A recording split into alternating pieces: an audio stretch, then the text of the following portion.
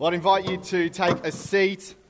And while you're doing that, I have a confession to make, and I need to start with this confession because I think it's a confession that I don't know if you're going to hear this in any other church across Australia this weekend. I actually don't know if you're going to hear this confession across any other church in the country this year. My confession is I have a massive man crush on Zac Efron. Like, honestly, and I don't know what it is. Like, it's not really High School Musical Zac Efron. I'm not crushing on Zac Efron there. I am crushing on his ability to sing though. I'm crushing on his ability to dance. It's the quiff in the hair too. Something about the quiff. There's something about his abs too. I'm sorry, but when he takes his shirt off, I'm like, man, that is what I need. I don't know how you get that body, but I need that. I need the CGI, whatever you're doing.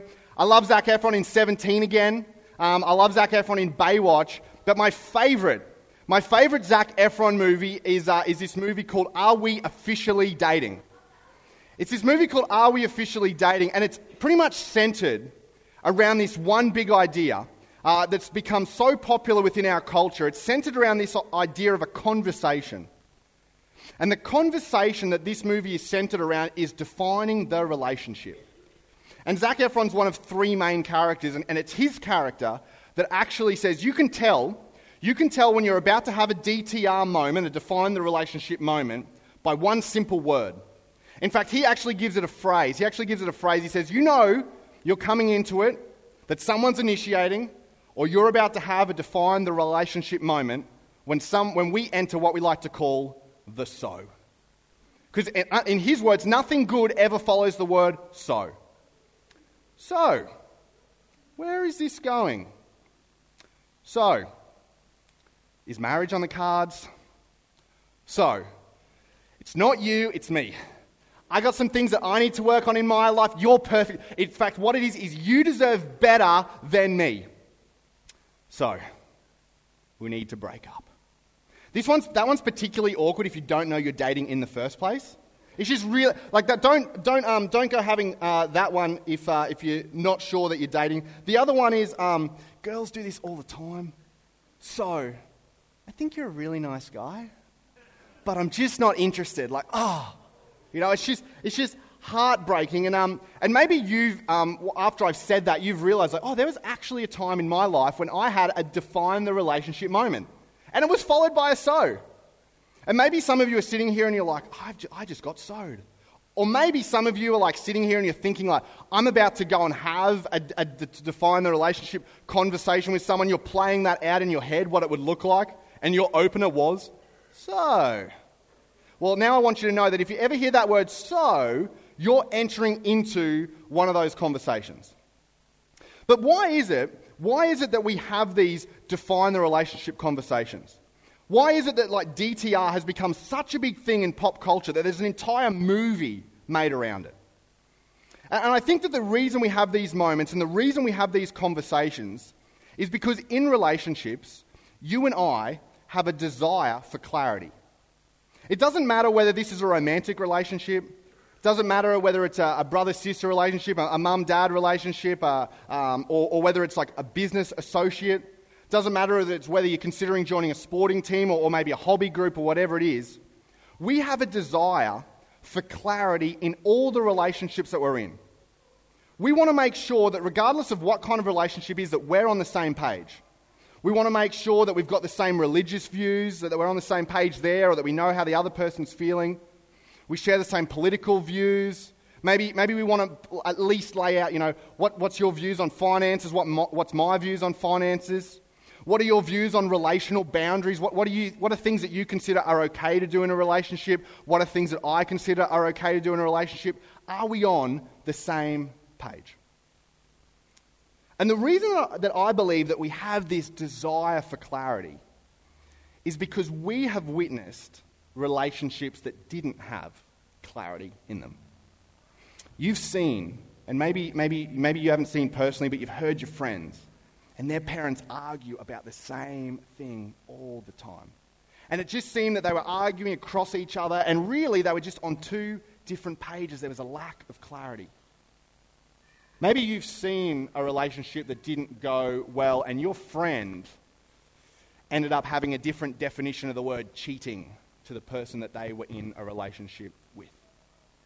We've seen relationships where there's a lack of clarity, and we've seen what kind of destruction they have. And so I believe that we have a desire to define the relationship because we want clarity. We want to be on the same page with the person regardless of that relationship, what it looks like.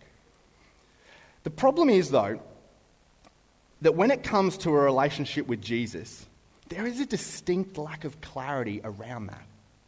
What does that look like? And if I can just be really honest and put my hand up as one of the people to blame, one of the reasons that there is a distinct lack of clarity around this idea of a relationship with Jesus is because of Christians. Like, we say the weirdest things, and we don't even realize we're saying it. Like, think about this. You may have heard a Christian say something like this: "Would you like to accept Jesus Christ into your heart as your personal Lord and Savior?" Maybe you've heard him say something like, "Pray this prayer and Jesus will enter into your heart and you'll be a Christian." And I don't know about you, but if you're not a follower of Jesus and you hear that, the first thing you think is, what other relationship do I have to accept someone into my heart? What other relationship do I have to say a set of magic words and all of a sudden I'm in a relationship with that person? And everyone's like, what? The people who aren't church people, I totally get why you're like, this is just weird. They use language that I don't get. And if you're a follower of Jesus here tonight and you've ever said that, can I just ask you to stop? And it's not because it's wrong, but when you open the accounts that we have of Jesus' life, when we look at the biographies of Matthew, Mark, Luke, and John, Jesus never said to anyone, "Pray a prayer and I will enter into your heart." Jesus never walked up to anyone, eyeballed them and said, "Accept me into your heart as your personal Lord and Savior." Jesus never, ever said that. And so there's this lack of clarity around, what does it mean to have a relationship with Jesus? And our aim across this entire series is to give some clarity around what this idea of a relationship with Jesus is. We want to take 4 weeks to unpack and define the relationship. Next week in part 2 and part 3, we're going to look at some misconceptions that come with this idea of a relationship with Jesus. Next week specifically, we're going to look at, do you have to follow rules? Is it like the tick box list? How does that work? Then in part 3, we're going to look at this idea that it's all about, you just got to have the right answers to give to people at the right times. You just got to have and you've got to be able to quote the Bible passage, and that's it. And then in part 4, what we're going to do, we're going to wrap this whole series up. And we're going to look at why bother even following Jesus? Why even bother considering a relationship with Jesus to begin with? But tonight, what we're going to do is we're going to look at the one thing that defines a relationship with Jesus. But in order to do that, let's take a step back, because I was thinking to myself, if I had to define a relationship with Jesus, if I wasn't a Christian, if I didn't do the whole church thing, and I was looking in on a group of people who said, yeah, we're Christians, if I was looking in from the outside, if I was examining them, if I was listening to them, what would I think a definition is of a relationship with Jesus? And this is what I came up with. A relationship with Jesus is defined by what a person believes and or how a person behaves. It's all about believing the right things and behaving the right way. That's what a relationship with Jesus is. To really condense it down, essentially, if I was looking in from the outside, what I would see is one massive game of Jesus says. Jesus says, don't look over there. Jesus says, don't look at her. Jesus says, you can't do that. Jesus says, you can do that, but only at certain times. Jesus says, don't stay up late. Jesus says, listen to your mum and dad. Jesus says, don't have any fun. Sex is a bad word. Don't talk about it. Jesus says, don't hang out with those people. Jesus says, you can hang out with those people. They're all right. And it's just this one massive game of Jesus says, right? And I don't know if you've ever played that game if you're a Christian, or maybe if you're not a Christian, maybe you've seen people playing that game. And really, it just ends up, you just feel miserable. Because after a while, you're playing the game. And when you're playing the Jesus Says game and you are killing it, and you feel really good about yourself, you start to look around and you start to notice everyone who's not playing the Jesus Says game. And you are miserable playing the Jesus Says game. And so you get annoyed at everyone who's not playing it. Hey, Jesus said this, you need to do this. Jesus said this, you need to do this. Because you want them to be as miserable as you are playing the Jesus Says game. And unfortunately, for us, for a lot of us, maybe we think that a relationship with Jesus is all about playing Jesus says. We go through life, we just play Jesus says, and if we don't do the wrong thing, then we are in. We get eternal life. But what if what Jesus says is never ever what Jesus said? What if Jesus never said Jesus says? What if Jesus said something else? Because when you open and you read the biographies, Matthew, Mark, Luke, and John, one thing becomes abundantly clear. Jesus was incredibly relational. Jesus wanted to know people's names. Jesus wanted to know people's stories.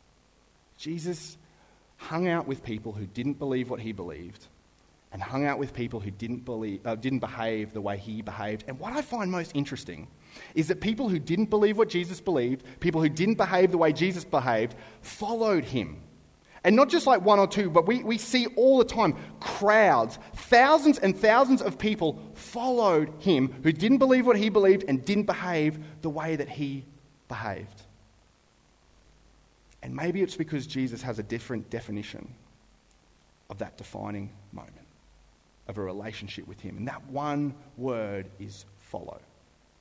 What defines a relationship with Jesus is that one word, follow. And I want to bring you in on a story. I want to bring you in on one account of a man called Matthew who was called to follow Jesus. And I want to show you what it was like for him the very first day he encountered Jesus and the very first day he ever began to follow Jesus. It's in actually Matthew's own book. Matthew's writing this story about himself. Typical, isn't it? Like, I'm going to write a book. I better include my own story in there too. And so Matthew, you can follow along, or if you've got your Bibles with you. If not, it'll come up on the screen. But it's in Matthew 9:9. It says this: As Jesus was walking along, he saw a man named Matthew. There he is, sitting at his tax collector's booth. Now that's important to note because at that time, the Jewish people were under Roman occupation. And Matthew was a Jewish person.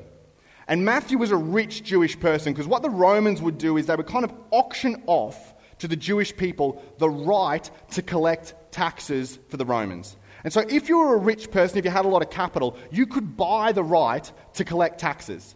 And so Matthew had brought the right to collect the taxes of his own people off a certain area. He was a Jewish man collecting taxes off the Jews, giving them to the Romans. The thing is, the Romans didn't care how much money and how much tax Matthew collected or the tax collectors collected, so long as they made their quota.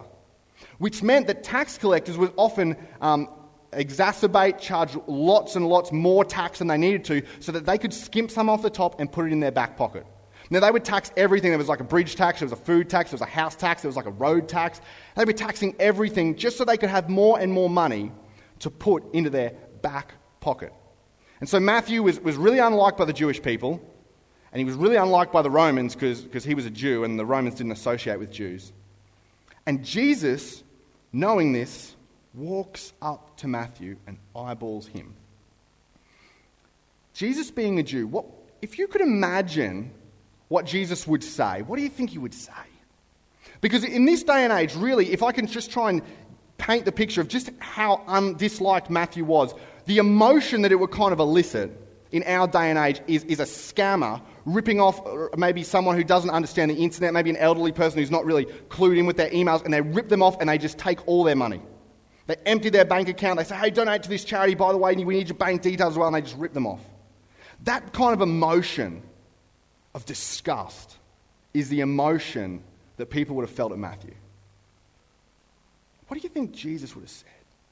Walked up to Matthew, oh, Matthew, your mum would be so proud of you, wouldn't she? Maybe Jesus would have walked up with one of those big billboards like you see people in the middle of the city. Matthew, you are going to hell unless you repent. Matthew, unless you repent, you are going to hell. It's going to be really, really hot. Prepare. What Jesus actually says is something completely different. Jesus says, Matthew, follow me and be my disciple. This person who is ostracized by his own people, Jesus walks up and eyeballs him and says, hey, I want you to be one of my team. I want you to come with me. And isn't that so strange when you look at it, right? Because what you would expect in this scenario is Jesus would say something like, Matthew, if you're willing to blank, then you can follow me. If you're willing to kind of get rid of this tax game, get your life together, and then maybe like say a few prayers, then you can follow me. What we would expect is for Jesus to say, Matthew, once you give everything that you've taken off everyone back, then you can follow me. Matthew, once you kind of like go and say 7 prayers for 15 days, then you can come and follow me. But Jesus says, Matthew, you don't believe anything that I believe. You don't behave the way that I behave, but I want you to follow me. And this is Matthew's response. So Matthew got up and followed him. And then there's a little period of time that passes. We actually don't know what happens in the rest of the afternoon because Matthew doesn't record it. But what Matthew says next is later. So this is kind of like that freeze frame on the scene, like a few hours later. And what happened a few hours later was this.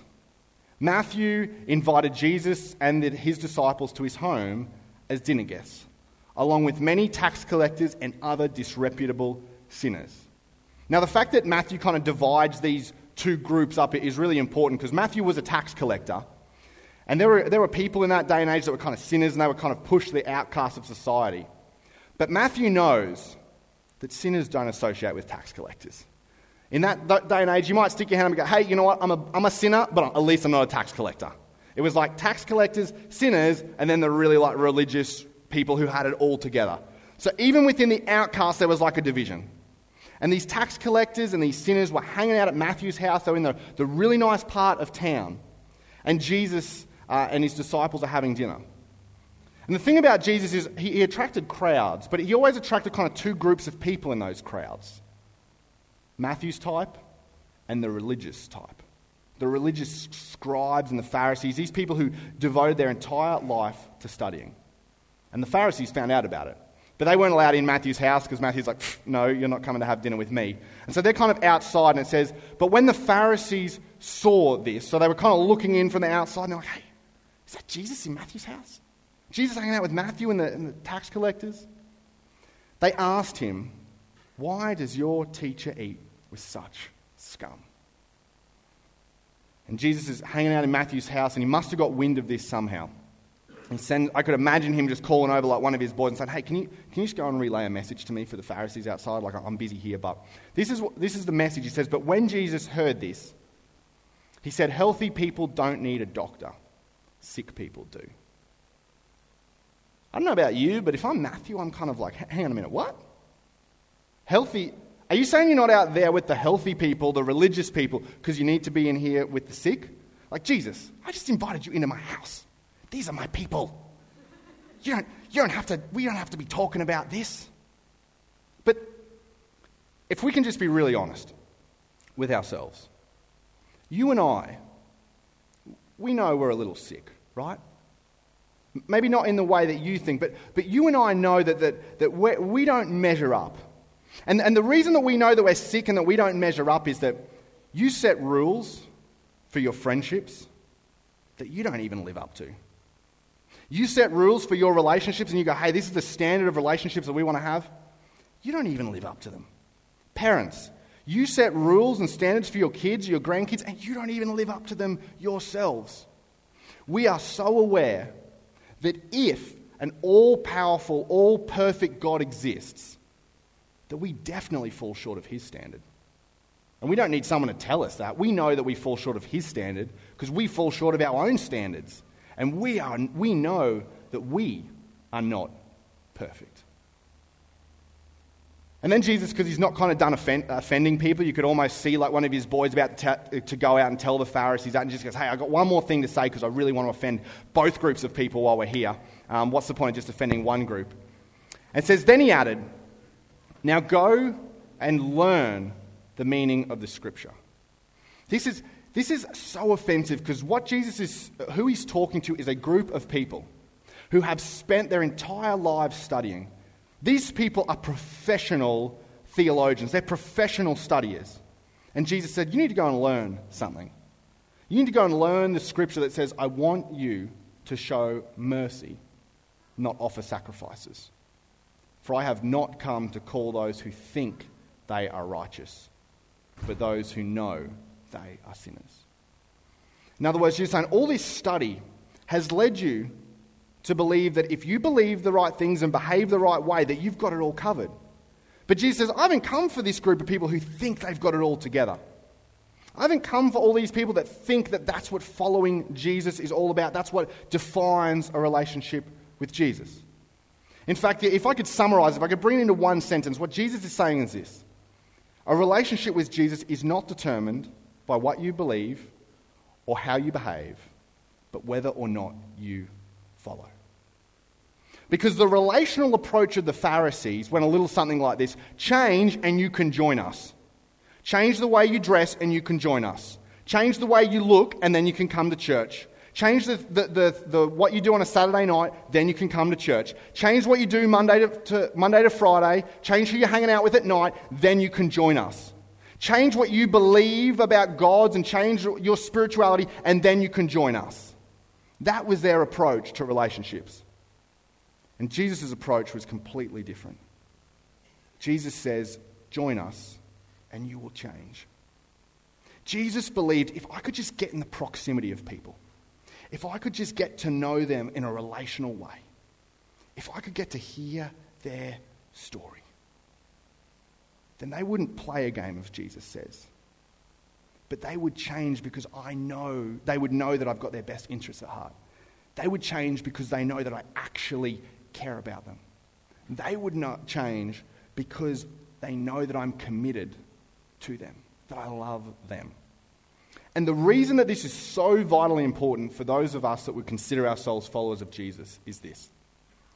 Because we dare not become a community of people that is just content to believe the right things and behave the right way. Because if we do that, then very quickly we will find that we're the Pharisees standing outside that room, looking in, and we are disconnected from Jesus.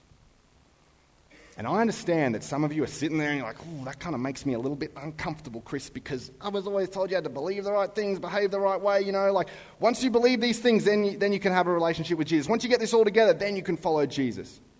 I just want to clarify something, and particularly to the Christians. But if you're not a Christian, you can listen in this too. I just want to clarify this, that Jesus didn't die to give Christians life. He died to give humanity life.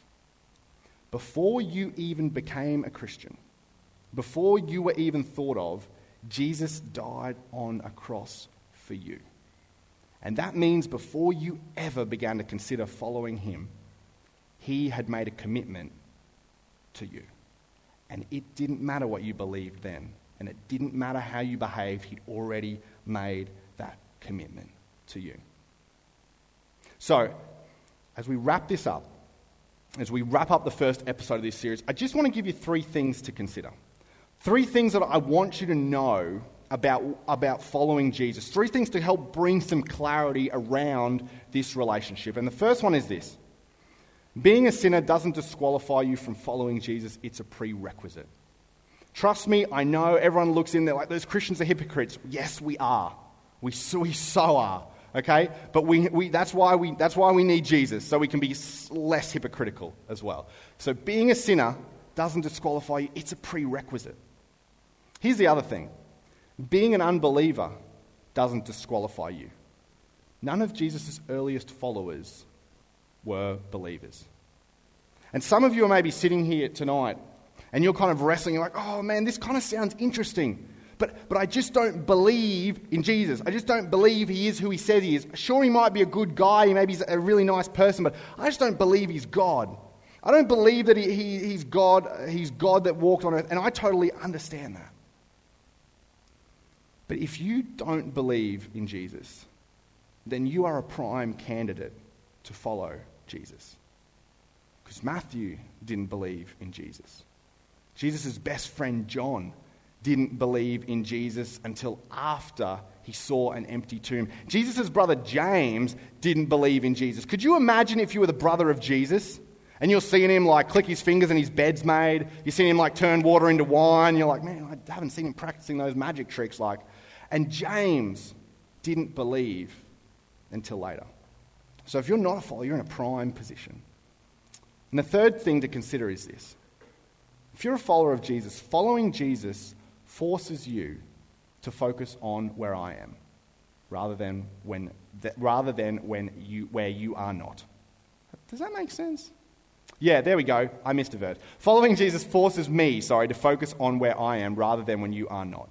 In other words, if you are following Jesus, you are not looking to your left and you're not looking to your right and you're not concerned with how well someone else is following and what they're doing because you're focused on following Jesus, not following anyone else. You're not trying to play Jesus Says with anyone else because you are trying to follow Jesus. You're not trying to impress someone to the side because your whole MO is to follow Jesus. So if you've been looking up, if you've been paying attention to the sides, which Christians love to do, how good am I doing, how good are they doing, you should put your head down and focus on where you are rather than where other people are not. Because we want to create a space for people to be able to ask these questions. We want to create an environment here at Beyond where people are allowed to follow at their own pace. And that's why we are committed to creating a church that unchurched people love to attend. Not a church for unchurched people, but one they love to attend, because we want people to follow at their own pace, because Jesus let people follow at their own pace. Now, I understand there's probably a little bit of tension in the air. And so we have this thing called Form Monday, because we believe there's no point coming to church on Sunday if it doesn't change your life a little bit or impact the lives of those people around you. And if there's still some tension in the air, if you're like, I got some things I'm not quite comfortable with that haven't been resolved, then our Form Monday this week is really simple. Come back next week, because we're going to talk about it. We're going to continue this conversation for another 3 weeks, and we would love for you to continue to explore what it means to follow Jesus. Regardless of what you believe, regardless of how you behave, you are invited to join us as we define the relationship and what it means to follow Jesus. I'd love to pray for you. Heavenly Father, we thank you so much for the words that Matthew recorded. We thank you so much that when he encountered you, that you didn't require he believed a certain thing or behaved a certain way. But Lord, you just extended an invitation to follow. And you radically changed his life. I mean, we read this document that he wrote, a biography of you. And that's a testament to just how much you can change lives. And Lord, I just pray for those of us in this room who are followers of Jesus that we wouldn't hold people to a standard of believing or behaving, but that we would engage relationally as you engaged. That we would allow this community to be a community where people can follow at their own pace. And we don't look to the left and we don't look to the right, and we're not judging because we're not focused on where other people are at. But we're simply focused on following you ourselves. And we pray these things in your Son's name. Amen.